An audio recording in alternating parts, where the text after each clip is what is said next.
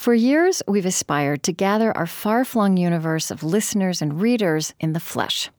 Now, in partnership with the new 1440 Multiversity in the hills and redwood forests of Santa Cruz County, it's finally happening. Join me for our very first On Being gathering, 3 days of conversation, poetry, and community with beloved teachers from the show and the blog and the entire On Being team. Special guests will include Maria Popova, Seth Godin, David White, Naomi Shihab Nye, Omid Safi, and Parker Palmer. Together, we'll take up the possibilities of this moment to generatively inhabit the spaces of our lives and renew common life in a fractured world. To find out more, visit onbeing.org/gather. Support for On Being with Krista Tippett comes from the Fetzer Institute, helping build the spiritual foundation for a loving world. Fetzer envisions a world that embraces love as a guiding principle and animating force for our lives. A powerful love that helps us live in sacred relationship with ourselves, others, and the natural world. Learn more by visiting Fetzer.org. I'm Krista Tippett, and this is On Being's Unheard Cuts. You're listening to my unedited conversation with Amichai Lau-Lavie. Listen to our produced show with him wherever you find your podcasts, and, as always, at onbeing.org. So there's a lot of settling at the other end. Okay, so we have a few moments. We have a few moments. Yeah. Will you let them know not to open this door, right? Or can I lock this? Or because if this opens in, I'm going to be right in front of it. Oh, nobody will come in. Okay. Yeah, it's a sacred space until the interview ends. That's right. They're all there. There's nobody to come in. Nobody will come in? No. Okay. You're just seeing which angle looks best? Yeah. Okay, let's put the real person in the chair. Gotcha. There's Paul. I'm actually going to stand here. Is that all right? That's fine by me. All right, we're connected and we're just You about know, ready I've to been here start. before. I remember this tablecloth. Oh, yeah? And possibly you. From years Okay. ago. Something radio-wise. Well, that would make sense. We do a lot of radio here.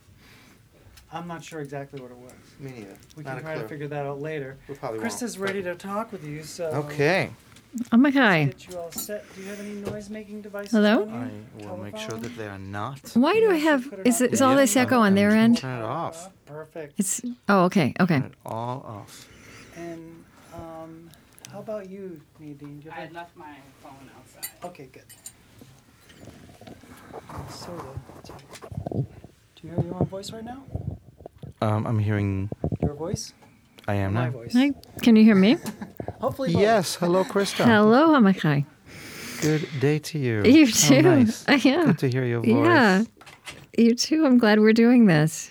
I've been Yes, looking. I'm pretending that you're sitting here in front of me. I in this want you lovely to room. pretend that. I want you to know that I'm sitting here with my shoes off and my legs crossed, and I want you to, even though there are cameras, I want you to be in a really intimate space with me.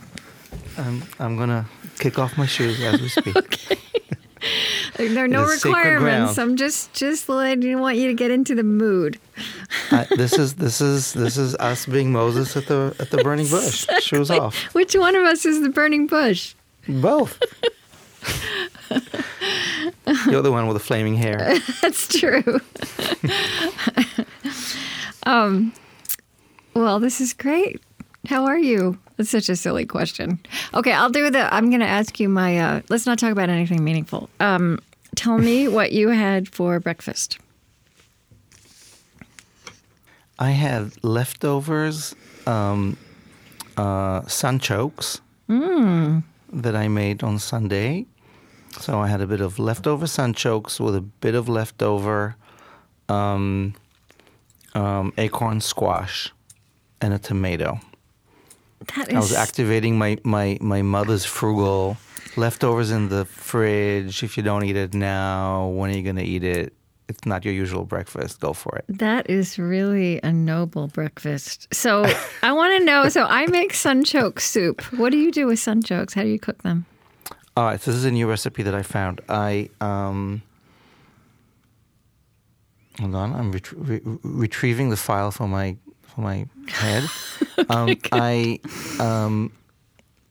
cooked them briefly in just hot water, just to get them a little softer. Then removed them, and then sautéed shallots, scallions, and something else that I'm now forgetting. And then added,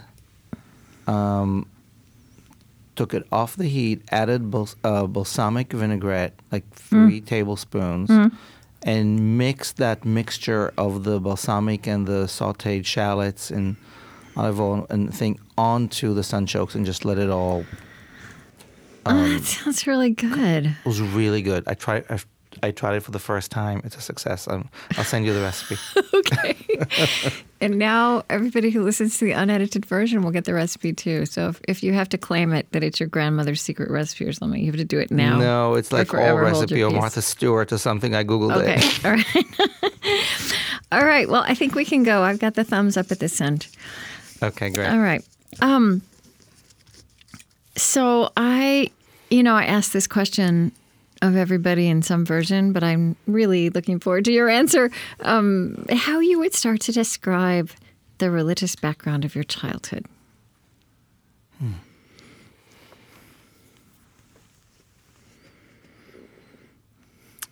So my task on Fridays growing up in preparation for the Sabbath was to help my mother set the table.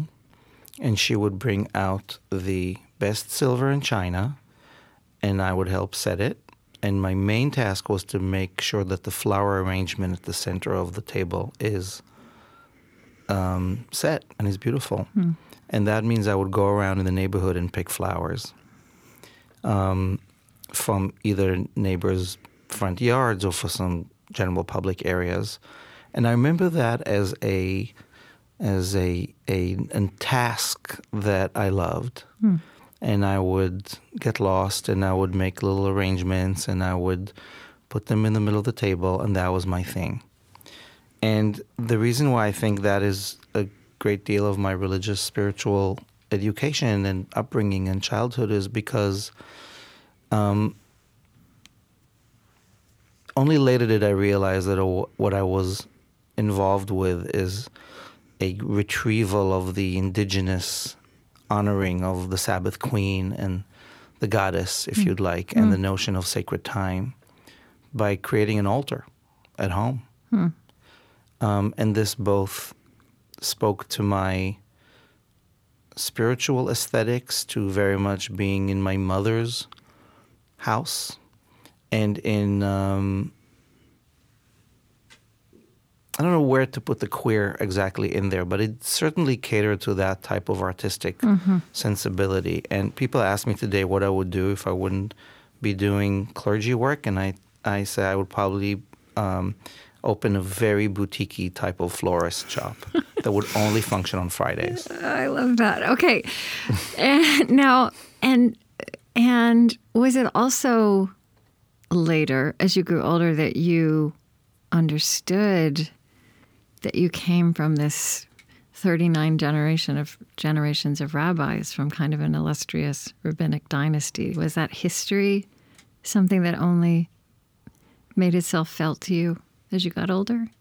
On our living room wall, still is, it's a different wall, but still the living room, there's a photo of my grandfather, my father's late father, who was a rabbi and who perished in the Holocaust.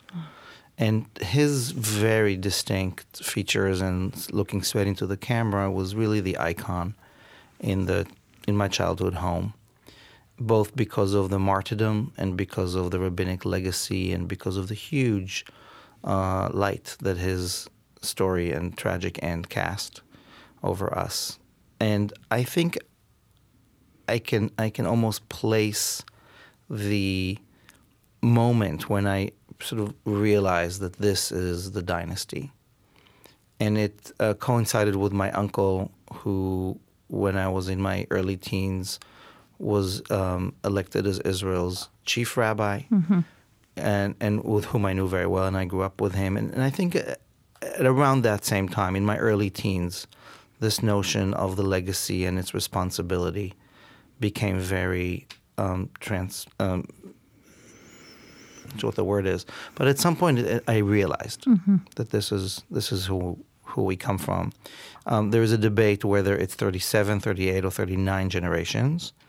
I wondered if I've written that down incorrectly, because I also saw those two numbers when I was... No, it keeps popping up. My brother and I sort of joke that someone needs to sit down and really review this list and where exactly it came from.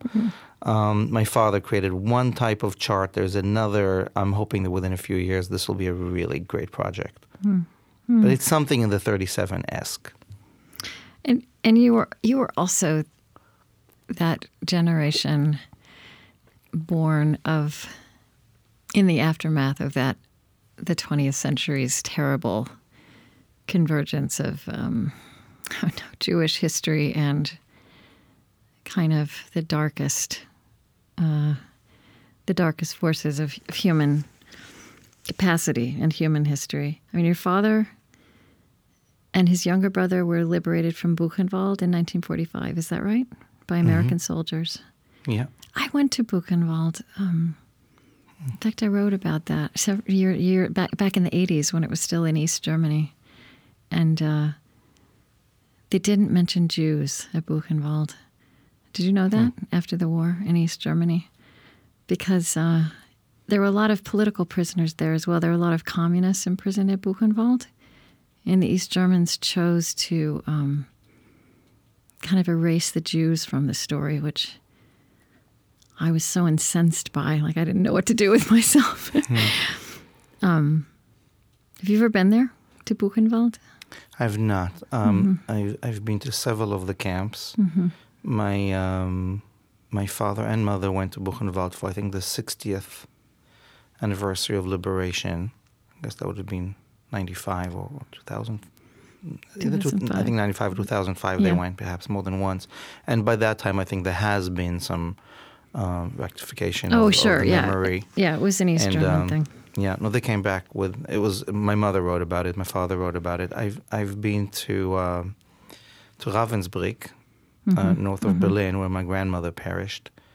And I couldn't quite bring myself to go to Buchenwald, quite frankly. Perhaps one day will. Do you have a sense of how that formed you, that history?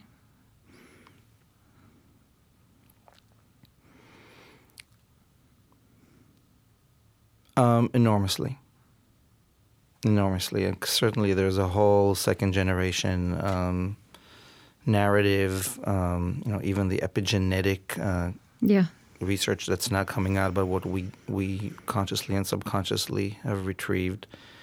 And I have to say, without being super dire, that one wonders these very, very days about what we have and what we have not learned from the Second World War and from the Holocaust. And it's there are swastikas on my street in New York City. And so this brings up a lot of baggage. But that aside, and I'll go within for a moment, from a very young age, I realized that this Holocaust story is part of my family's story and part of my own story. I think it informed in an earlier age my sense of commitment to the Jewish story and to the humanist story. And with the years, as my own questions of faith emerged, finding a way to reconcile faith and tragedy and looking at the theological constructs here was and is very important to me. I would say some of where I am theologically is because I spend time asking those questions that so many philosophers and theologians have been doing. And the theodicy of this particular chapter. I wrote, my father's last years were mostly at home, and he wanted to spend some time asking questions of faith that he had never dared or allowed himself to ask. He was liberated at the age of 18, and within a few months went into sort of autopilot of religious observance as a choice. And only in his late years, in his 80s, he had the ability to ask some of the faith questions. And I walked him through it and interviewed him. And he called it the 4 questions, his 4 questions alluding to the Passover ritual. And the 4 questions were really one, where are you? How could this happen? And he articulated them in very, very brave and beautiful detail. Where are you to God? As a question to God? Mm-hmm. Yeah. And, my father was no deep theologian, and I'm aspiring, but not there yet. So there wasn't a lot of vocabulary around the heavy lifting philosophical, theological narrative, but there was a conversation for the first time between us, for sure, and to an extent for him, articulating some of those questions of where is the divine in the place of destruction. And one of the most important answers or theories that I discovered doing this work with him was by a female theologian. I wonder if you've heard of her. Her name is Melissa Raphael. No. She teaches in London. And there's this thick anthology called Wrestling with God, which is theologians dealing with the questions of God and the Holocaust and disaster. She's the only woman in this entire Which is also big the language corpus. of Israel and the image of how of Jacob becoming Israel and wrestling with God. Exactly, the wrestling, Yeah. the night-long, the nocturnal wrestle, which is funny. I was just talking about that today. It's a story that was told in a synagogue near you this weekend. Melissa Raphael writes about the Shekhinah, the divine presence, and her response is that while God did die in Auschwitz, the God that Rubinstein and other philosophers claimed died there, that God that died there is the patriarchal, either-or conditional God that we grew up with. Almost, one would say, the biblical God did die there. And the fracture is yet to be fully understood. But another face of the divinity was shining and rose there, and that is the face of the Shekhinah, the divine kindness, the feminine divine, who manifested when people were kind to each other, whoever they were. And so she grounds this in both mystical and philosophical theory and in many, many interviews with survivors, primarily women.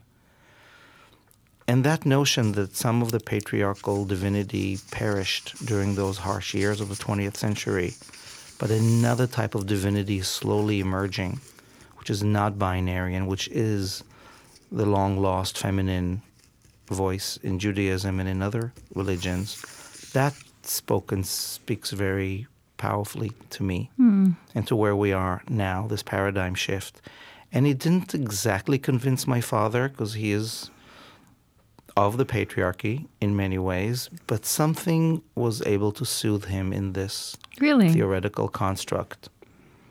So like the notion of kindness, that the notion that there are no answers of where's the big picture and why do bad things happen to good people, and who knows? He's written a book about it, and he's thought and talked so much about the Holocaust and its aftermath, but we're not really going to know what he really, really went through, nor his younger brother. And so the questions are immense, and he chose to remain orthodox, to remain pious.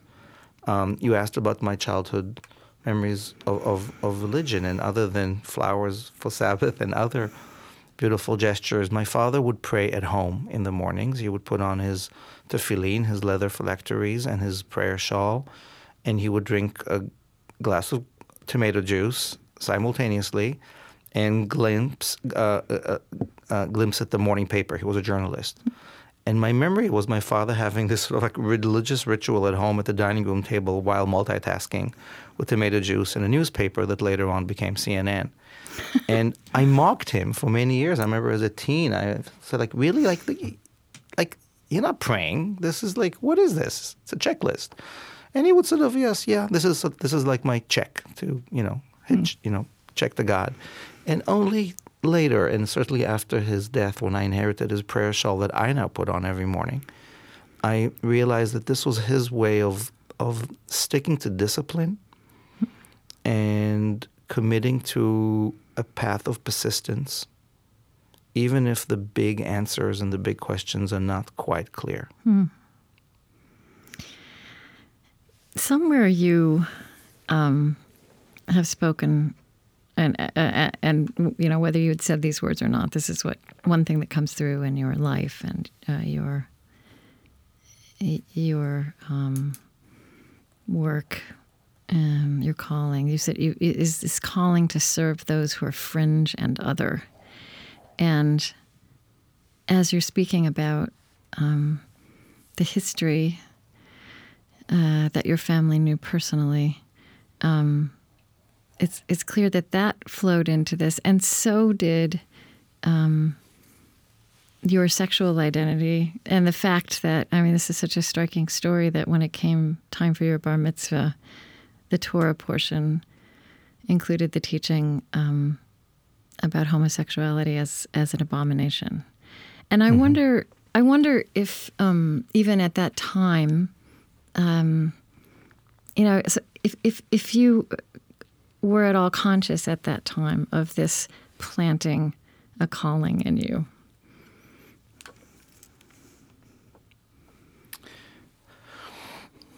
It's so hard to retrieve one's mindset during those angstful teen years.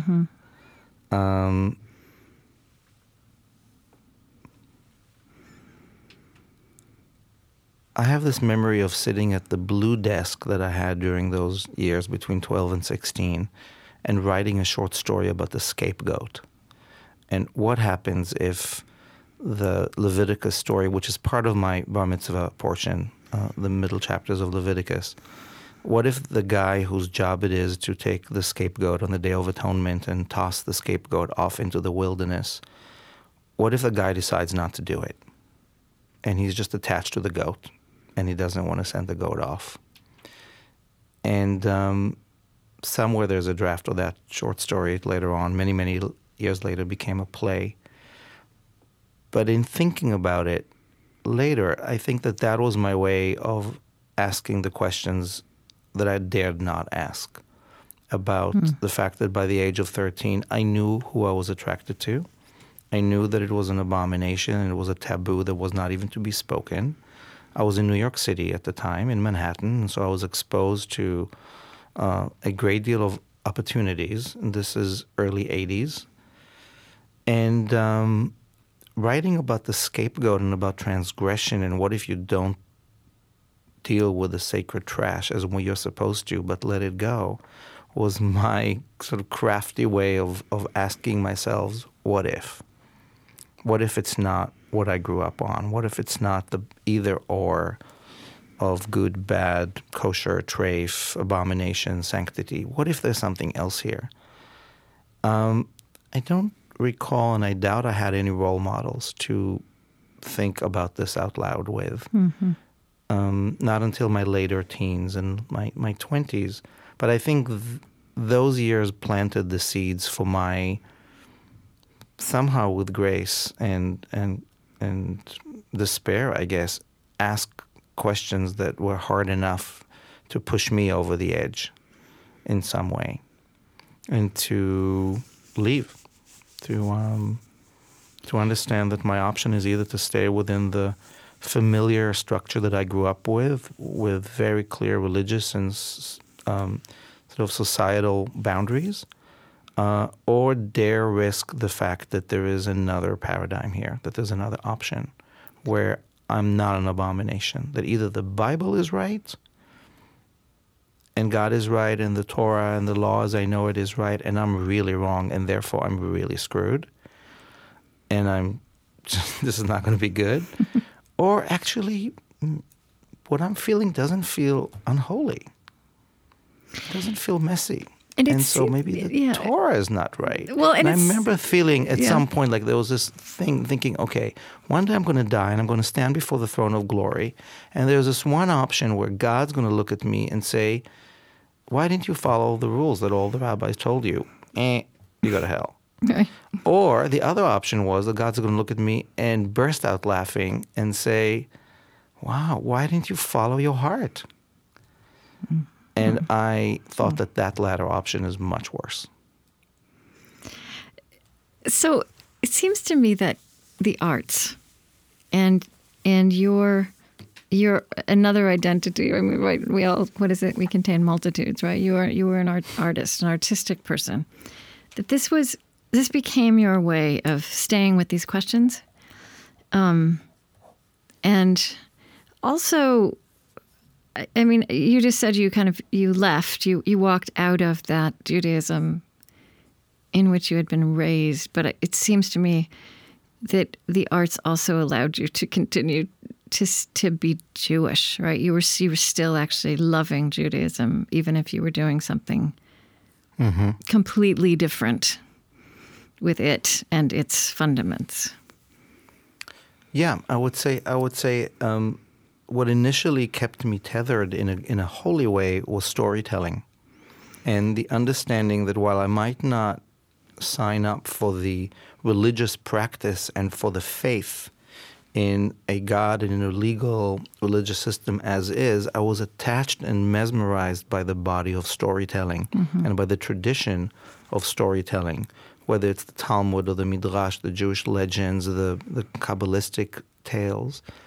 And being in a situation where I'd sit around a table with a bunch of people and we'd open one of the books and we'd talk about any of the stories, Jacob wrestling or you have it, and then the permission to use the storytelling as a pretext and as a context for our own text, for our own lives, was mesmerizing. I realized that at some point in my late teens, and the knowledge that I'm part of this relay race, of this lineage of people who for thousands of years are contemplating and interpreting the text, and that I too am invited and permitted to continue the interpretation on the margins that then become the text.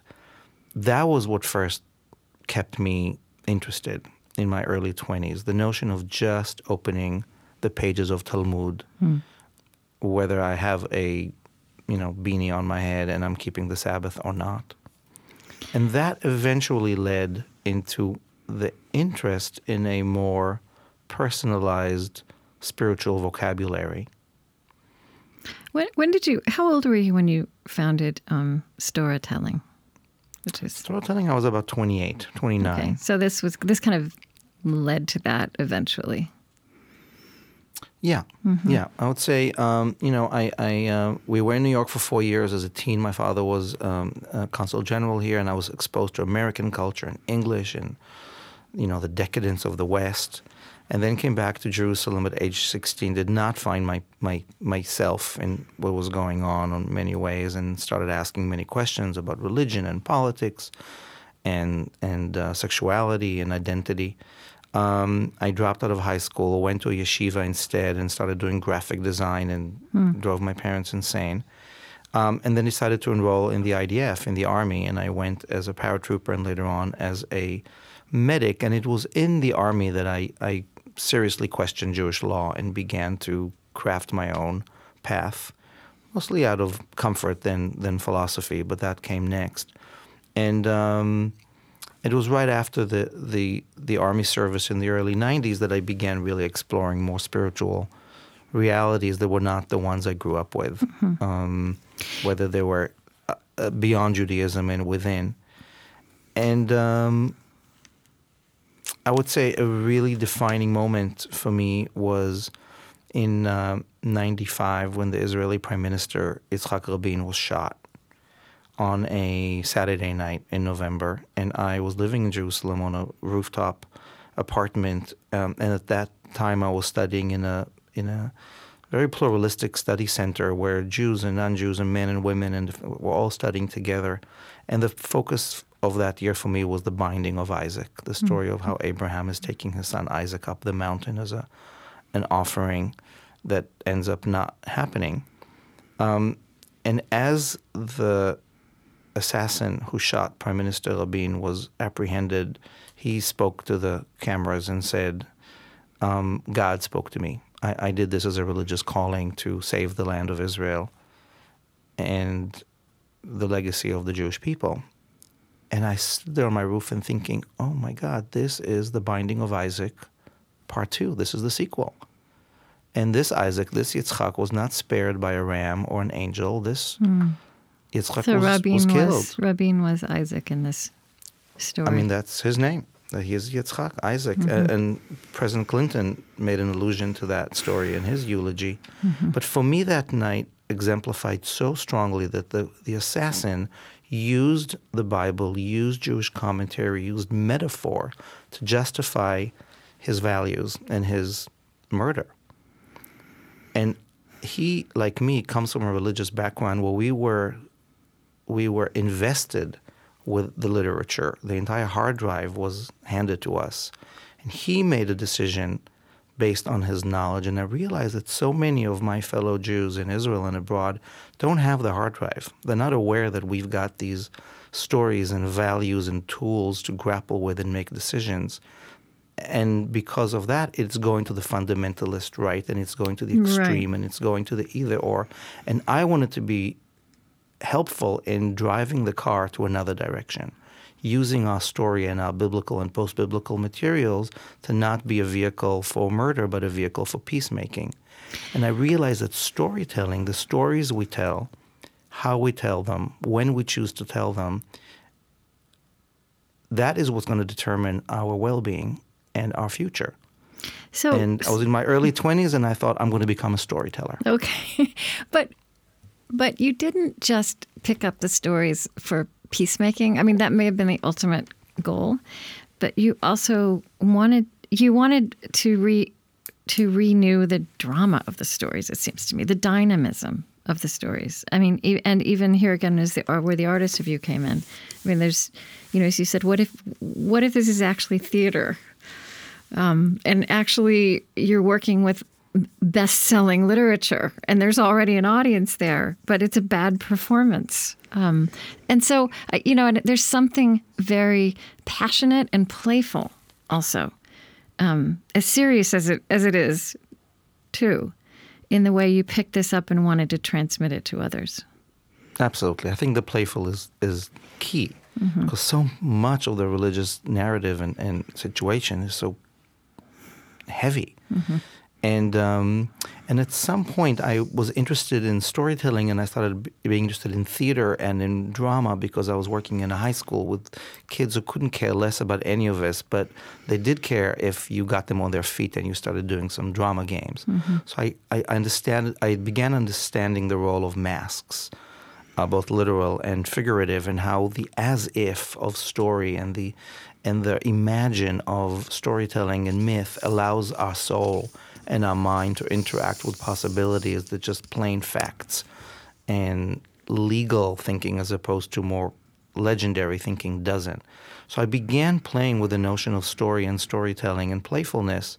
And then when I moved to New York in '97 for a theater project, and I had this big aha moment sitting in a synagogue on Saturday morning and being at a worship event where the main event is the weekly telling of the Torah, this ritual that began 2,500 years ago where the scriptures are told out loud from a scroll, chanted in Hebrew, and it's a weekly rerun, and it goes on and on and on. And but I was sitting there thinking, wait a minute, I'm entrusted in this congregation with adult education, with Bible class. I have like a dozen people on a Wednesday night, most of them seniors, most of them bored. And I, make it come alive because I think the Bible is a great text for us to think about our lives. But here's prime time. The Jews are in the pews. There's about 500 people here on a Saturday morning for an hour. Instead of being invigorated by the storytelling, they're just being chanted to. And it's Hebrew, they don't understand it, and it's long, and it's dire. So I went researching what is the history of this ritual, this Torah service ritual, and discovered that it is indeed one of the oldest storytelling ceremonies in continuity on the planet. It is Judaism's oldest educational device of sharing the tribal story with the community once a week, and that until 1,000 years ago, every time it was done in split screen. You had the chanter in Hebrew and the translator in vernacular. And the translator was not just translator. He was an interpreter and a storyteller. And there are records of this tradition happening in the Old Testament and the New Testament in later writings. And for a bunch of reasons, this tradition died out 1,000 years ago. And I thought, how fantastic to bring it back, to bring back the live translator, to bring back the MC, to wrestle with the biblical in ways that will be meaningful in the 21st century, and not to take it verbatim, but figure out how the translation can become a theatrical, dramatized vehicle to engage people in the wrestling with the text. And so it's an old tradition that I decided to revive. The word storytelling, combination of Torah and storytelling, came down from heaven while I was sitting on the beach in L.A. and wrote itself on the beach. And I thought, great.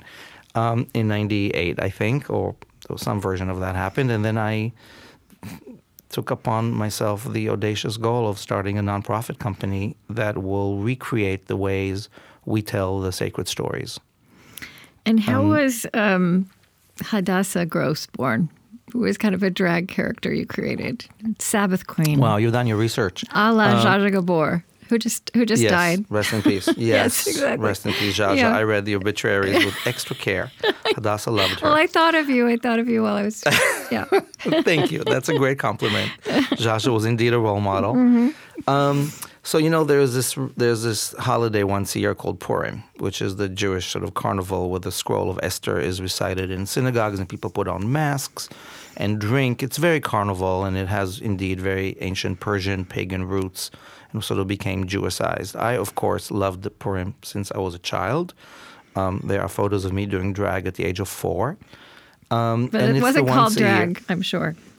It was called Purim costume. I became my cousin Rachel. Right. And then I became a Russian piano teacher. And there's great photos. But you're allowed. It's the topsy-turvy.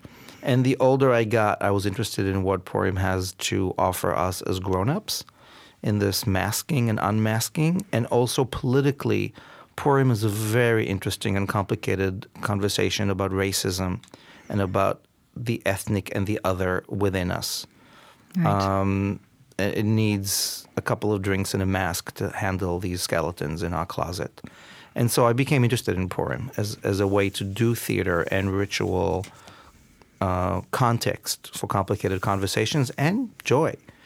And one Purim in the late 90s, I was MC of some kind of an Esther scroll event, and I had one vodka too many, and Hadassah Gross emerged out of my head like Athena with a full name. That was her name, Hadassah Gross. I knew she was Hungarian. I knew she was a widow, and she was a Kabbalah teacher. Was she a rabbi's wife also? Yes. Okay. So you said you weren't going to be a rabbi, but you could be a rabbi's wife. Exactly. She was in fact the widow of a rabbi. Okay. And again, at the time, this was just fun drag. I was in New York. I was hanging out with the Radical Fairies and other interesting queer spiritual groups where drag was sort of okay in many ways of fluidity, in between spirituality and joking and ritual and shows. And Hadassah emerged. I don't remember the content of the first couple of shows because I had all those too many vodkas, which are the libations she required. But people showed me the videos and what she said, and it was pretty profound. It was very interesting mystical teachings that I had no idea that I knew. And so she at first emerged only once a year and then emerged a few more times because it became clear that she is not me, and that this is something between channeling and performance, and it's something about the feminine, and it's something about the divine, and it's something about the neither or. And audiences were, on the one hand, just amused, but on the other hand, were invited into a ritual space. And that in between, it's not serious, it's not play, it's not drag, it's not, it's lighting candles became a very sacred place. And that ambiguity for me and for what Hadassah created was very profound and radical, I would say. She served an important role in my own coming to terms with being out. She had an important role with my father's dealing with me coming out, and how's that? Even the fact that it was that. At some point as Hadassah evolved, it sort of became obvious that she was a Holocaust survivor. This wasn't part of her CV at the very beginning of her career. But at some point she came out as a Holocaust survivor and as the widow of not one but 6 illustrious rabbis, the first 2 being brothers and the others were cousins, all from the Gross family. So her bio kept emerging, as did her wardrobe that became fancier. And at some point, there was an Israeli newspaper that did a big piece on Hadassah and interviewed my father, who said, they asked him, what do you think about Hadassah? And he said, she has great legs. Had you ever had a conversation with your father about this? A little bit. So after that, I said, really? And he and I sat, and he didn't really talk about it, but I think he got something about how audacious it was. And because it was so audacious, it was almost manageable. And it was something about the humor that allowed him to laugh with me at this phenomena. So there was something That's very lovely. healing in what she brought. Yeah. And then at some point I realized that I don't need and I don't want to be the rabbi's widow. I actually could take the heels down and stand on stage and use the stature she gave me to be me, minus the mask and the big wig. And so I graduated from being the rabbi's widow to being the rabbi. Being the rabbi. So when you ordained, the Times of Israel wrote, with an eye on Jewish continuity, maverick spiritual leader goes mainstream. And it does sound like in many of those years between, your bar mitzvah and the time you were actually ordained or decided to get on the path to becoming a rabbi, you would not have imagined that that's where you were heading, even though I also sense that you never stopped loving Judaism. I think wrestling, as you said, the story about Jacob is very apt. It's a love. It's not a love-hate. It's a love and deep understanding of the deep repair and rebranding that is, in my opinion, needed. Not just rebranding in the terms of text, but in the deep tissue of what it is that thousands of years later the Jewish people carry and what gifts and treasures we still have to work through and share with the world. So I feel a deep love and a deep sense of honoring the legacy that I was born into and the richness that I'm so privileged to have inherited and been taught. And with that, the responsibility for looking at where it might not be living up to the values and responsibilities and promises that are part of our DNA, and what's needed in this new time, in these new days, and this new paradigm. But Judaism, I believe, must evolve, is evolving, to retain its particularity while being radically universal, which is what Isaiah and Jeremiah and Amos and some of the other prophets are clearly talking about, and that some of the Judaic survivalist narrative that has taken hold is sticking to a binary, to an either-or, fear-based, for very good reasons, and not allowing us to transcend and become open in ways that are more love-driven and a little more perhaps appropriate to where we are right now. So, when you use language like rebranding, I think it could be heard as kind of cynical or, dumbing things down, turning to consumerist impulses, and I don't think you and it doesn't actually sound that way when it comes out of your mouth, but I think a cynic would hear it that way. To me, it kind of points back at the artist in you. I mean, you said at some point that you once went around saying that artists are the new rabbis, and then you transitioned to rabbis are the new artists. And so, like, if I look at maybe let's call it the tagline of Lab Shul. Would you call Lab Shul, would you call it a congregation, a synagogue? Yes. What would you? Yeah. No, okay. It's a congregation. It's your congregation, and you are the spiritual leader and the founding spiritual leader. So it's everybody friendly, artist driven, God optional, all ages. And just tell me a little bit about why those 4 phrases. What and they missing stand. is pop-up, by the way, which What's is missing? not there, but What is? pop-up. Pop-up. Pop-up. So we're transient, Okay. physical-wise. Well, Lab Shul emerged as a community, as a congregation, out of the Storytelling Theater Company. So the theater company was founded in 1999. All these wonderful artists and bright spirits and friends and fans joined us. And over the years, we created these ritual theater events and this Torah storytelling phenomena and some Sabbath feasts and Yom Kippur experiments and lots of interfaith mythic moments. And at some point, we looked around and said, this is not about theater. This is not a theater company. This is a community.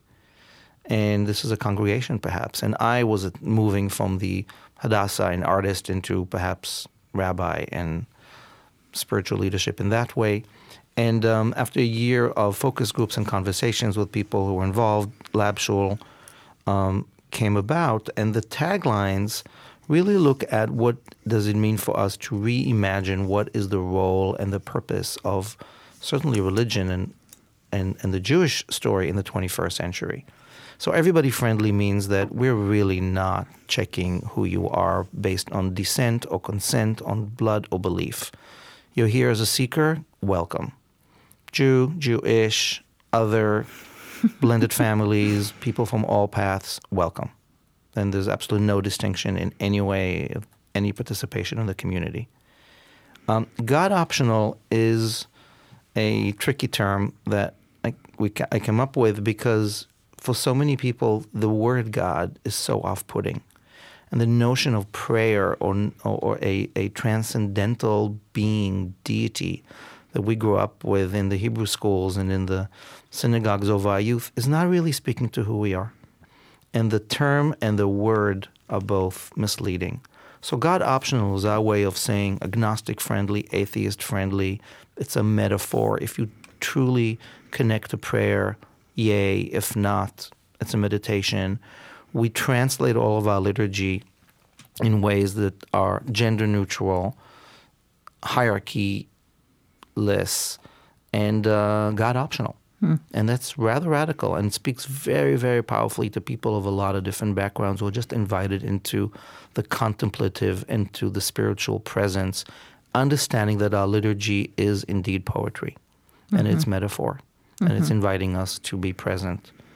We use a lot of music, a lot of theater, the storytelling technique of telling stories at the core of what we do. And artists are involved with every single step of how we build ritual and how we do everything, how we structure our communal life. So artist-driven is very important. Pop-up is primarily because we're in New York City and real estate is insane.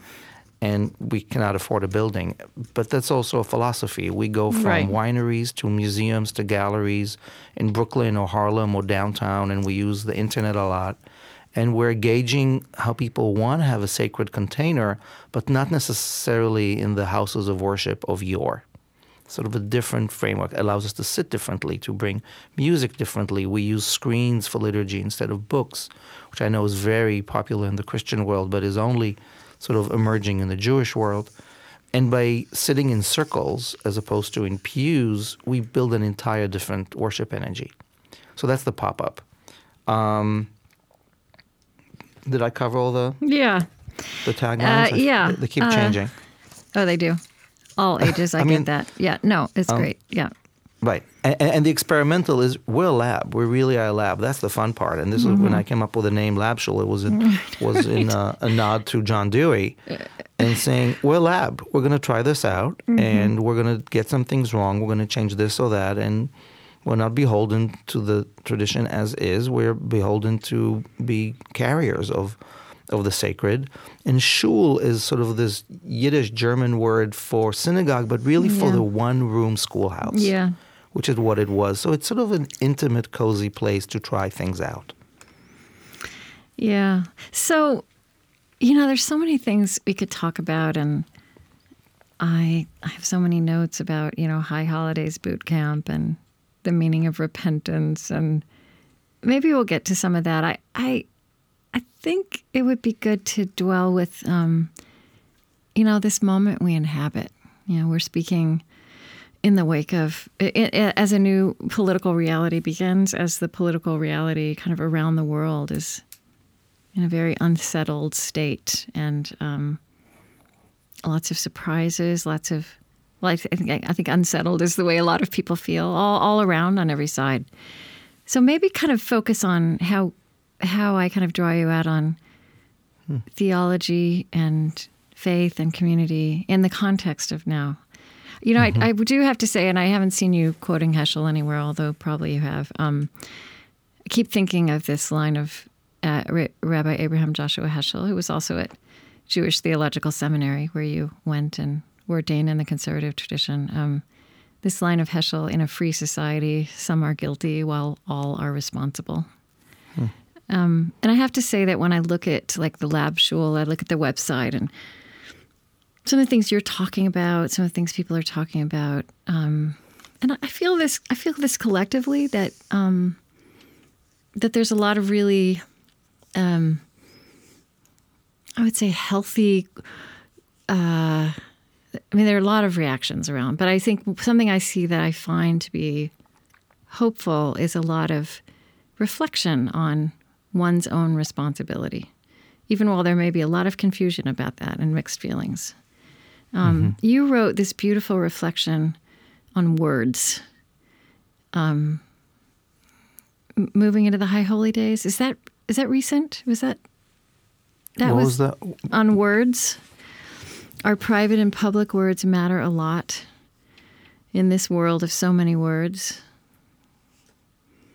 Was that not you? It sounds familiar. I can't remember so much. It's either very recent, something I wrote last week, or it is part of the... I think it's very recent.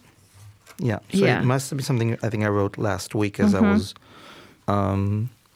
It was the second anniversary of my father's death, and I was at the cemetery, and my uncle and brother and family insisted on chanting many, many, many psalms.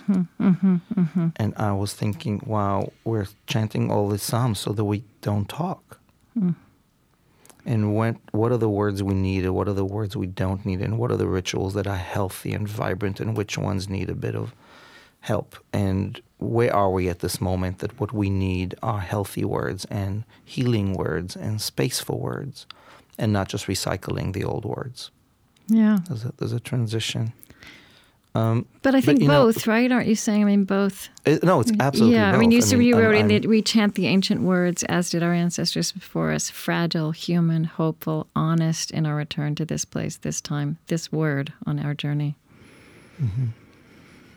Yeah, I think the words are the black box that contains so many of the ancestral aspirations and truths, and also baggage that needs to be checked. There is an evolution. Not everything that we've inherited is worthy of being passed on, like trauma and like memories and like values that have evolved. Part of the reason why I'm not an Orthodox Jew, but a Flexidox or Polydox and otherwise Jew, and not just Jew, is that I do believe in evolution, not just of our species and the world, but of concepts. And if the Bible and the Jewish values that have sustained my people for thousands of years believed that women were subservient, and that sexuality was of a specific type, and that types of worship included slaughtering animals, we've evolved. That's not where we are. So we need to read some of those sacred words as metaphor, as bygone models, as invitations for creativity and for sort of the second meaning and the second naivete here that still retrieves this text as useful and these narratives as holy, not as literal. I think that is, of course, the conversation between so many of us of different religions who are struggling with our brothers and sisters who choose to read things literally and speak for a biblical truth that is unalterable, where some of us think that there is room here for creativity, for sacred metaphor and change. Until a few months ago, I think many of us, I remember sitting with you and the wonderful team of people you assembled to talk about love and what, in the middle of the election campaign and the toxicity and what we need and who imagined where we would be now. And the sense is that there are many of us who are thinking progress and thinking human dignity and thinking the evolution of our people to enable so many different voices to be at the table, which was not the case.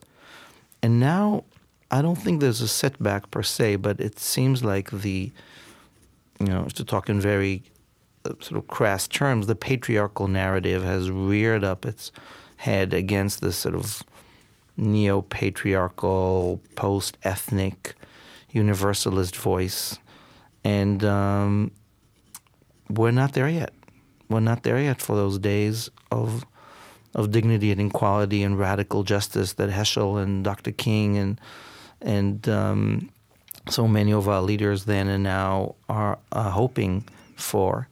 And that's sort of shocking in so many ways. I remember, the amazing things that Ruby Sales shared with us, and to think of where she was and where she is now. Yeah. Such here we are, oh my God, again? Mm-hmm. So it gives me the humility of knowing that the clock of change is slow and the pendulum is steady, and it's one step further and two steps backwards, and that the arc of justice is on its way, and we're not there yet, which is frustrating, but also demanding to not give up, to not get tired, to not lose. Yeah, right. And we weren't, you and I could talk for about an hour, for an hour, but we weren't there before either, and weren't quite as conscious as we should have been about how many people were left out and how many things had been happening that flew in the face of these values.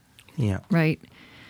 If we didn't, until cell phone cameras came along, even the most, this is a complicated discussion. But and I also think there's a real kind of natural human pattern at work right now, which is change does happen at different paces for different people. And there's, there's kind of a classic reaction, but it's a reaction to change that is underway, So in that sense, maybe we shouldn't be so surprised. Yeah. Because the magnitude of the changes of mentality, of behavior, of values, of imagination, they're vast and they're happening on so many different levels right now. I want to share with you the story that really came to me right after the elections, and I've used a lot since. It's this Talmudic parable about a ship that is sailing, and there are many cabins, and one of the people on the cabins on the lower floor decides to dig a hole in the floor of his cabin and does so, and sure enough, the ship begins to sink. And the other passengers suddenly discover what's going on and see this guy with a hole in the floor, and he said, what are you doing? And he says, well, it's my cabin. I paid for it. And down goes the ship. Right. And it's a story in the Talmud that talks about human responsibility in the Jewish sense, that we're all on the same ship together. But I've been wrestling with it and talking about it from the day after, from November 9th, talking about what does it mean for us to be that person, and where have we been only focusing on my cabin and me, and where are we not part of a we? Yeah. And how is that true of every single one of us, and how that is true in some ways of America, and how the narcissistic, me-focused, insight-driven, my own needs and aspirations in this age have taken so hold of us that the sense of public and communal and responsible for other, including the limping and the weak at the edges of our camp, in some way has not been looked at as religious traditions have taught us to, and as the Bible again and again reminds us, remember the other, you are the other. And so in some way, I think the cabinet and the presidential reality of now is this me narcissist focus in not just in a negative way, grown large. And it's a me that is we versus them. Yeah. It's very neo-tribal in that sense. Yeah. And it comes from a place of taking care of myself. I'm sorry. Like, as someone told me, I went canvassing in Ohio on the week before the elections and door to door, and realized at some point that it shouldn't be door to door. It should be face to face. Not just this campaign or that campaign. Let's have conversations. Right. And every once in a while I had conversation, and there was this one guy in his 50s, white, unemployed, mad, who said to me, listen, I get it. I get the misogyny. I get the anti-everything. I'm sorry that you're gay and scared, etc. I know that it's not the Chinese who took my job. It was the computers. But I need a job. And he promised me a job. I need a job. Yeah. So it was the sense of me. It's like my cabin, my floor, my needs. And I'm not going to deal with the we right now. Yeah. And I think we are now being awoken up to say, no, my friend, the me and the we got to go hand in hand here. Mm-hmm. And this is where I feel the moment that we are being aroused to understand in this postmodern reality is how do we get to be more me than we've ever been before with human dignity and possibility and still be part of a we. And then the question is, what is the we? Because the boundaries of what is we are shifting. Yeah, what is the we and how do we weave that together, right? Right. I mean, how do we make that evident? I mean, you in terms of your use of language that's artistic and poetic and playful, you use the prefix "re" a lot. Reboot, yes, which is also in the name of a really interesting network of Jewish innovators of which you're part. But you also use that language in terms of worship and tradition. Reboot, repent, obviously, but you'll make that turn out return, and also you use re-love. So I want you to talk to me about that one. Well, re-love is thanks to you. Oh, good. It's absolutely thanks to you. I don't know if you saw the booklet that I sent you that we printed for the High Holy Days. If not, I'll make sure that you get it. I'm not sure I did see it. So it may have gotten lost in our piles here. Yeah, please resend it. Okay. I'll gladly send it. The meeting we had back in the summer was so important, where you basically put on the table the notion of love as a civic virtue and as a tool in our toolbox that we as individuals and as a community need to own. And I remember being so inspired and saying in the closing circle there in Minneapolis that I really want to bring this to my community. And I went back and I thought that the key term, the key instruction, one would say, in the Torah and in the Jewish biblical and post-biblical reality is ve'ahavta, thou shalt love. And it's thou shalt love the divine, and you shall love your neighbor as you love yourself and other. And it's not love, it's ve'ahavta, and you will love. And it's that and that really interested me. How do we move beyond the autopilot, I love you, to no, radical love, real love, deep love. And the real love came as an invitation for us to step beyond the banal and the known notion of loving the divine human self. Yeah. And really, and go more radically into what love means. And I spoke about it throughout the High Holy Days as a pre-election moment of how can we move from fear-based to love-driven? How can love be something that helps us build the small, intimate communities that we are now yearning for more than ever? And how can we be there for each other even when the other is so other? And that became such an important trope. There's a cute little pun at the very end of that whole season. So the Hebrew letter that comes before the word love, ve'ahavta, is a vav, V-A-V, which is that and word, but it also can be read as a hook. And so my whole final pitch was that we need that hook. We need to hook ourselves on that and give ourselves the chance to reimagine love. And then someone said to me, all you need is vav. All you need is that and. Yeah. And I have to be really, this is an opportunity to really thank you for that inspiring circle, because that has inspired me and so many others to take this instruction of love, this verb, very, very deeply as a theological and as an intrapersonal invitation that with everything that's going on right now is a guiding light. For me, it's so easy to descend into animosity and either or.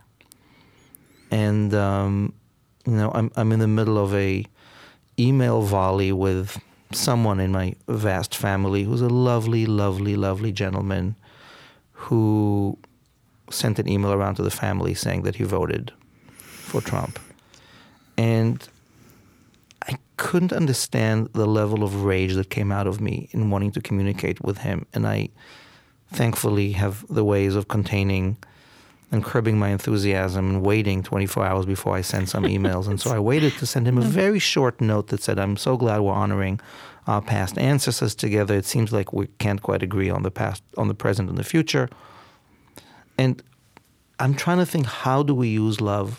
How do we go face-to-face in difficult conversations with those who see the world so differently than some of us and whose values are coming from the good place of me and preservation and even have a we in mind, but it's not as expansive and radical as the we that I'm thinking of, and some of us are.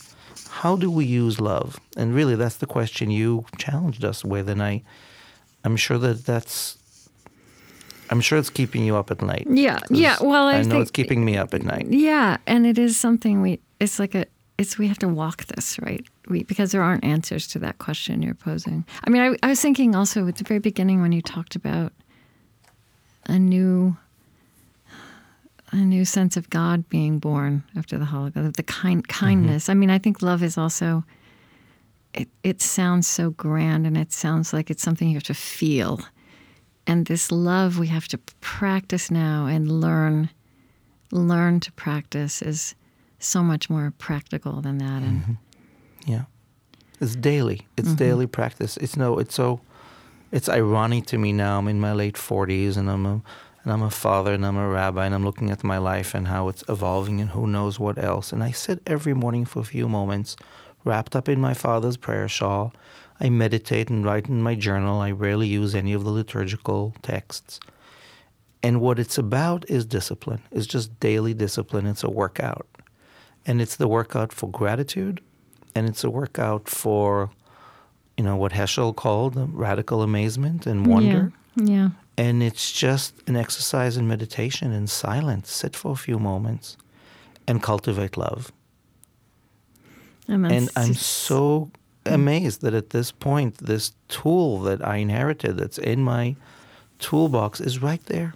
And I don't drink tomato juice and I don't read the paper, but I kind of do what my father did. I carve this little space each day for being in the me, so I can be there more for the we. And I am now really conscious of how at core it is an exercise in love.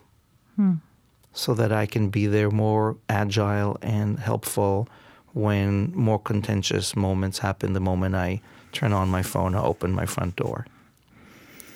I was looking at the Lab Shul website, and it's really fun. And I think it follows on, it's kind of an expression of the playful and serious forms that way of moving forward can take. Like, there's one post that's advice from Kermit.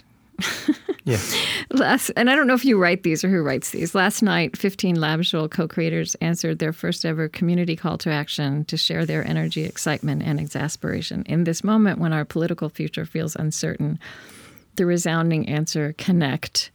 Or our sage Kermit the Frog says, someday we'll find it, the rainbow connection, the lovers, the dreamers, and me. And I've been humming that song ever since, because I remember learning that when my kids were small, and it's such a beautiful song. And I don't know. Well, I'm so happy to say that this is one of the few posts that I did not write, that I believe Rabbi Carey, who's part of our team now, did, together with some of our team members. And my joy is that the language that I've tried to convey, that the branding, as you said, is this very delicate combination of reverence and irreverence. Yeah. And it's because we are catering to a generations of all ages who are seeking spiritual meaning and who are a little burnt out and tired by cliche and by some of the religious offerings and traditional trappings.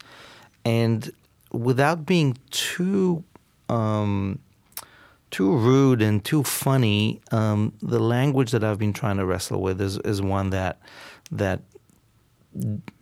dances that very thin line, that very tight rope between, we're loyal to the past and we're loyal to our audience, and we're finding the in-between, and it's how to be cheeky without being cheesy, and how to be profound, how to bring the sacred in many ways. I think we're starving for the sacred in so many ways, and in the Jewish world, there's this renaissance of various attempts to both bring social justice and human dignity and spirituality and practice and wisdom to the forefront. Yeah. And it does take rebranding. And it takes reimagining what we have to offer and how we get to mix and match with other traditions. And that is a historical precedent that I think we are now waking up to understand how radical it is that you and I are having this conversation, and that Muslim leaders and Buddhist leaders and Zen leaders and Shinto leaders and indigenous, we're all mixing and matching our tools. Yeah. And the trick is, how do we keep and retain our indigenous wisdom while having these labs and these conversations where we get to play and share and expand the we. But I don't actually think that looks like it would be the challenge on the surface, but I don't think it often is, because in really profound, the kind of paradox of authentic, profound interreligious connection, or I think connection across meaningful boundaries. You don't give up the ground you stand on, right? The world becomes larger because you have seen this other, and you may have an appreciation for them or curiosity about what they bring into the world, but it's also the ground beneath your feet is somehow richer and more interesting. I mean, that's so often the way it goes. If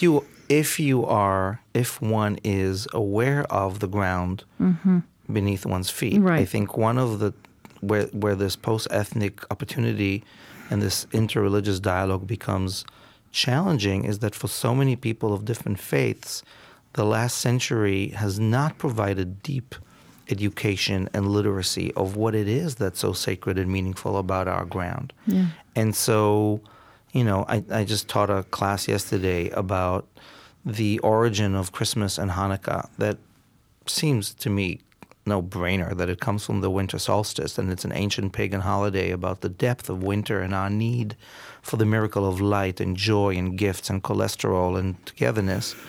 And out of that came these different traditions.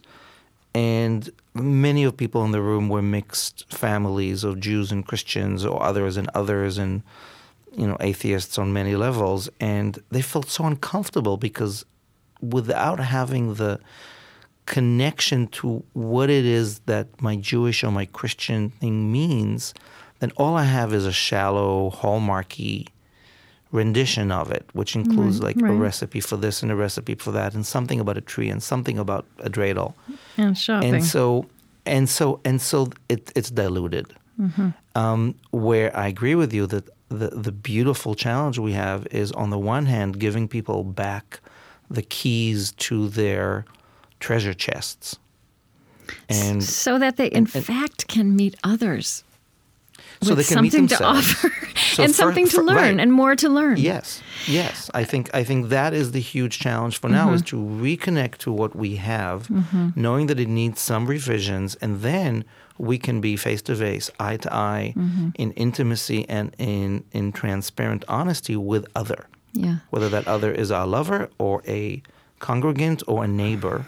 And then we honor each other's traditions, and we're not threatened by the other. Yeah. This either-or pattern has been what the West has lived by, certainly for Jews. And, I go back to what you asked me about the Holocaust and the trauma of so many memories, of so many generations of being minority, of being othered, of being persecuted, of being not allowed to raise your head and sing your song. And now we're at an age where, at least for now, we are. And not only that, so many more people than ever are allowed to tap into the tradition. And that, of course, includes women and LGBT and people who live older and children who have more education. In many ways, the spiritual paths are enjoying a huge renaissance now. And I think one of the challenges is to make our traditions rich and exciting to people who are desperate for spirituality in this corporate capitalistic universe, and at the same time transcend the either-or to give people the permission to be in this both-and fluidity where we're living. Yeah. Where your Hanukkah, Christmas, Kwanzaa, solstice thing is not a messy smorgasbord with a stomachache at the end, but a sensitive collage. Yeah, and to me, again, on the Lab Shul website, there's a write-up about something that I heard about after the election, these meetings with Muslim and Jewish women. Did you write this one? On Sunday, I sat, cried, and sang with 500 Muslim and Jewish women at the Sisterhood of Salam Shalom, the Salam Shalom gathering. It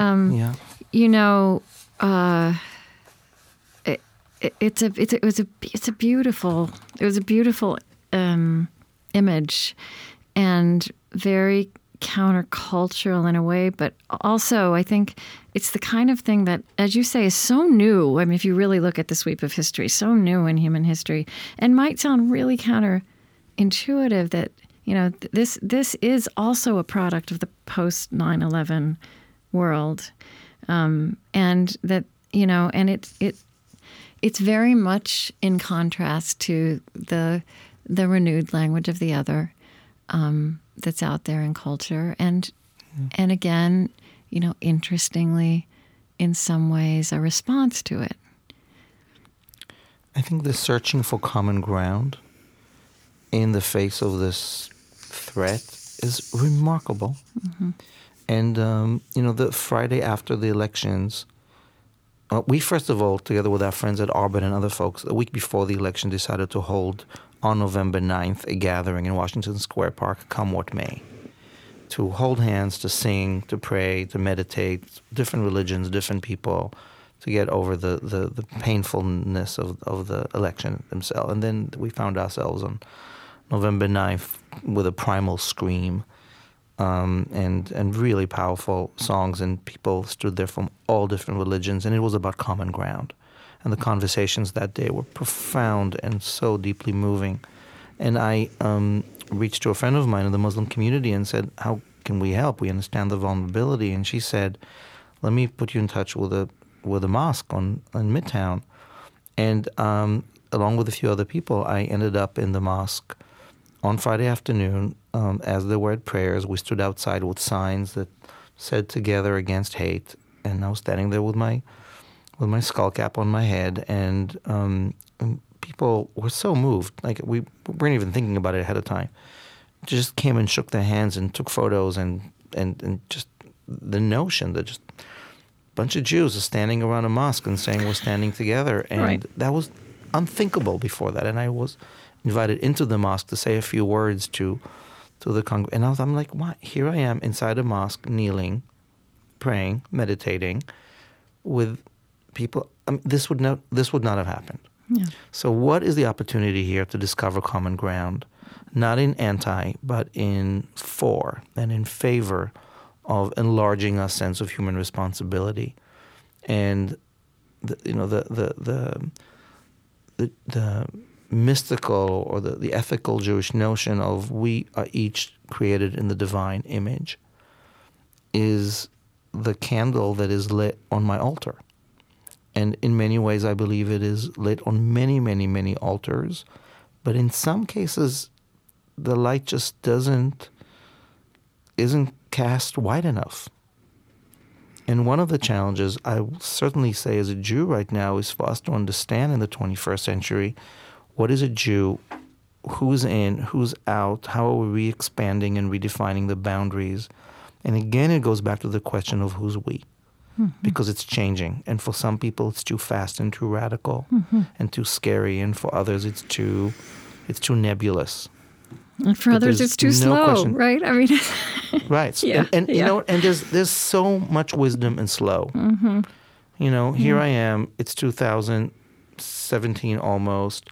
In 2006, the conservative movement, after almost a decade of deliberations and more even, decided to allow LGBT students to be admitted to the rabbinical seminary. And for about 15 years prior to that, I was toying with the idea of rabbi while being artist and owning that hat and the storyteller hat. And when that decision came, with its deliberative effort, with the fact that prices were paid and some people left the movement and left the legal law committee over this issue, but others were welcomed in, I was so respectful of the slow and steady pace that some changes need. And that here we are 100 years since women were able to vote in this country. And a century is and is not a long time. And I come from a long, long tradition of thousands of years of people trying to make sense of the world. Some of the changes are going to happen in my lifetime. Others I now know might not. But the question is, what seeds do we keep on planting, and what low-hanging fruit can we keep on plucking? Yeah. And now I would say more than ever, as you said, we're in such a moment of uncertainty. It feels like the call to invest in the local communal is essential. People need each other's face-to-face, hand-to-hand, while at the same time not losing sight of the bigger we, the global we, the responsibility And to I think- other, which is so hard. Right, and figuring out how to do that, right? How to do both of, how to invest in both of those ways of being in the world, and we need each other to figure it out, because it's huge. It's a lot to ask, right? It's a lot to ask with this history we have as a species, and what feels instinctive to us, even when it flies in the face of what we deeply want. What, And in fact, that our DNA is able to handle 150 names or so, and that we do have the sort of tribal sense that of the local and the intimate and the immediate. Right. And yet we got thousands of Facebook friends, and we are simultaneously called to have true empathy and compassion to what happened yesterday in Berlin and in Ankara and in Aleppo and in Brooklyn and in Jerusalem. And it's all in my feed, and it's all people I know. And my little Homo sapien brain and heart isn't built to handle this level of traffic. Yeah, that's right. So I either shut down and I only focus on my peeps, or I find some way to navigate and to negotiate what is fidelity and what is responsibility, and how do I have the circles of intimacy and containers of we that sustain me and I can be helpful with, and how in other ways can I be an agent of growth in a larger scale, in this global economy we're invited to be part of. It's huge. Yeah. I mean, I'll just say briefly, one of the projects that I'm really focusing on now is, I don't know if you want to go that way, but there's always the editing room floor. So when I graduated the seminary last year, the big milestone was that the Jewish Theological Seminary and the conservative movement, as of now, do not enable their ordained rabbis to officiate weddings between Jews and people of other faiths. Yeah, I read some of the Intermarriage is the articles, big taboo, the big hot potato on the table. About 71% of American Jews, according to the most recent the Pew survey, choose to marry someone of other faith who would most likely not convert. And so assimilation or intermarriage, or other names for it, is really the big thing that keeps a lot of Jews up at night. I had been officiating interfaith weddings prior to my rabbinic ordination, and I created a whole process of either of both and learning each other's traditions and deciding to focus on the Jewish if that's what people wanted, and I was able to represent Judaism under their canopy. And upon and I decided I had to stop when I started the seminary. Yeah. And when I graduated, I decided that I will abide by the decision of the movement and take a year or so to explore my position in depth and research an alternative, a sort of a historical, legalistic option that expands the definition of who's Jewish and embraces people who are marrying those who are Jewish and not necessarily choosing to convert. It's sort of the third category between Jew and non-Jew that has historical precedent. And I declared that I will not be officiating any weddings until I can officiate all weddings. And that was earlier this summer, a few months ago.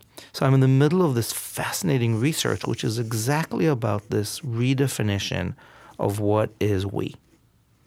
And there are people in the Jewish community who are enthralled and looking forward to this research and being part of more strategies and ways to be positive and inclusive. And there are people who are extremely threatened and worried about this option because, again, it could be very it could dilute. And on the other hand, it could expand and celebrate what is already happening. And that's, like the baby in the bathwater is where the responsibility of being a caretaker of such a fragile old tradition as it evolves in this postmodern age is at times it really feels like a very beautiful and complicated task. But, I also I think about you being a rabbi now, and that was not, again, that was a winding path. I'd still like this line, going from being somebody who thought artists were the new rabbis to rabbis were the new artists. A rabbi of a congregation which is God optional, some might see that as certainly that is kind of the ultimate contrast. I mean, how do you theologically, spiritually, how do you hold that together? I'll go back for a moment to the night of the elections. I was in Columbus, Ohio, in the backyard of a house where many, many volunteers and activists were gradually walking away from the screens. And I was in the backyard, and there was a really big tree there, and I'm closing my eyes and trying to think, what? And a voice came to me, a vision, if you'd like, and it was the divine in her manifestation as a tree. And she said to me, I am a tree. I am an old, old, old tree. I am bigger than you can imagine. My roots go deeper than deep. My branches go higher than high, and you are part of this tree. And you are now to be like me, with me, standing strong, rooted in the ground, branches holding on to others against the storm. I've been here from the very beginning. I'll be here till the end of time. You are this tree of life. And, I was absolutely sober and standing in the backyard asking for assurance from the mystery of being that there is meaning and there is resonance and there is context and there is hope. And whatever it is I tapped into,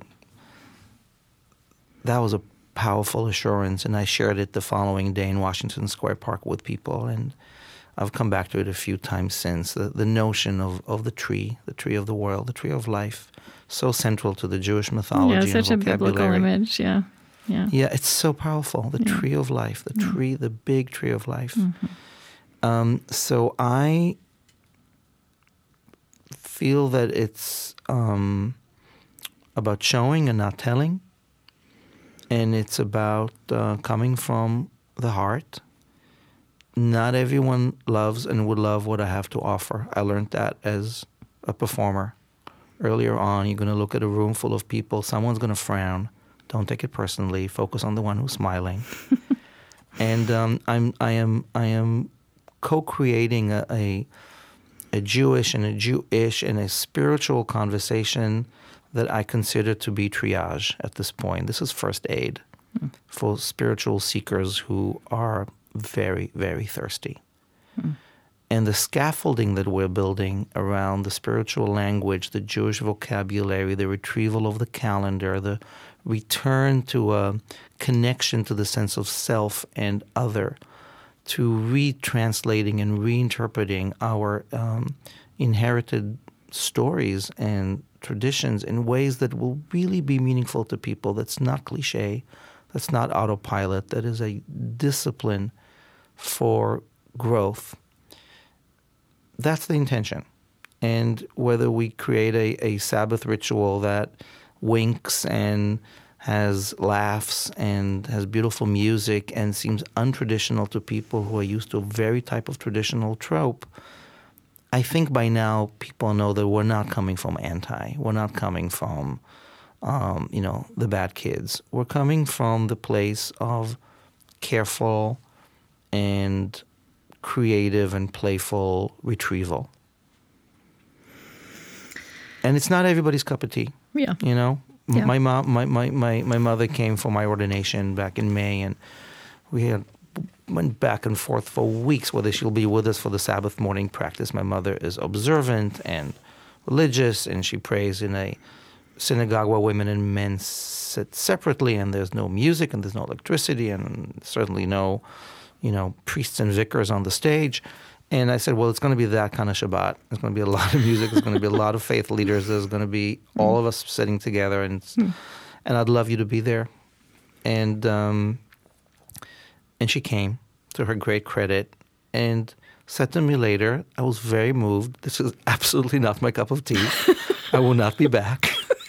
But I love what you did. I'm looking around, and there's hundreds of people who are in tears, who are dancing, who are praying, who are delighted to be part of this tradition. Otherwise, they would not have had a place to tap into the sacred. So my mom is not my audience. I've done enough therapy to deal with that. Oh, Amichai, this has been just so beautiful. It's beautiful. We're going to end with your mother, which pleases me as a mother. Thank you. My mother is a huge influence in my life. I think I began talking about Sabbath and flowers and her Yes, you did. Her spirituality. She framed the entire thing. Yeah, I mean, my mother and the mother, I really feel, I joke that I'm not really a Hebrew, I'm a Shebrew. And that's a branding that one day I want to do something with. I do feel we're living at this moment. Hadassah. You might have to bring back Hadassah. That is a big question. I almost brought her back during the election season to there's a testimonial she was going to make there, and I couldn't. And I'm working with it. Have you seen the show Transparent? Yes. So, yes, of course. Yeah, you put me in touch with Jill. Yeah, and so Right. we have this lively correspondence now about love and how we're going to activate it. Yes, she is big on that, and I sent her some of the notes from our meeting back in Minneapolis. So I've been friendly with her for years, and I've been helping her a little bit, thinking about some of the issues for Transparent. And she just took her writers to Israel. She wrote me from Israel. Right. So I think I'm not spilling any Amazon beans, but season 4 is going to be shot primarily in Israel. Okay. And Jill and I were there and walking around and really thinking about what does it mean to bring this sort of fluid, transgender, religious fluidity into this holy land, and whether it's the Western Wall or whether it's Palestine, and how love can come at the forefront here instead of the fear and the boundaries. And it's a lot about the notion of the feminine divine. that sense of both and as opposed to the either or. Yeah, here's something she wrote about you Okay. in an interview. She said she talked about speaking with you daily. I think somebody was asking her about her inspiration, her grounding. And she said, Rabbi Amichai Lau-Lavie, a God-optional, patriarchy-toppling Jewish modern mind. There's a mandate among religious and spiritual thinkers to be thinking about the binary, the gendered, the feminist, the goddess. And Amichai reminds me of that every day. Isn't that lovely? Wow. What a quote. Yay. I'm so proud of Jill. Yeah. I love what she's doing. I think it's revolutionary. We have a responsibility to spread that light and topple. And I think now more than ever, through media, through the work you do, through the work she does, I'm hoping through the work I do, more people will simply wake up to what is possible, and that we've been sold and told a spiritual and religious reality that doesn't quite jive with our deepest sense of need right now. And there is room and need to, I'll say it again, to rebrand in a deep way. Thank you so much. Thank you. It's what been an honor just and fabulous. Really a privilege. Oh, well, I'm excited to put this on the air. I knew it would be fantastic, but it's still been just full of surprises and beauty. So Lily will stay in touch with you about what's happening, and we have our cameras here. I've never been interviewed. I've never been filmed. Just you're being doing filmed this. as well? Yes, I'm being filmed I did not know and that. unfortunately, this colleague here has just heard the least interesting half of the conversation. No, well, if you could have, listen, if you think this was good, yeah. So. Thank you for entertaining the crew. Yeah, The my concept, pleasure. I appreciate that. Yeah, absolutely. Absolutely. May this be one of many, many deep conversations and hand-holding face-to-face well, we have to, be part. we're part of this love movement together, so we're going to keep doing that, right? Amen. Okay. All right. Thank you have so a beautiful much. rest of the day. All right. Yeah. Happy holiday. You too. Beautiful, beautiful, meaningful lights. Thank you. And may tomorrow's longest night of the year bring enormous light for you and your family and You everyone too. who you touch so beautifully. You too. Yeah. Bye-bye. Thank you, I'll see you Maggie. soon. Take care. Take care. Bye.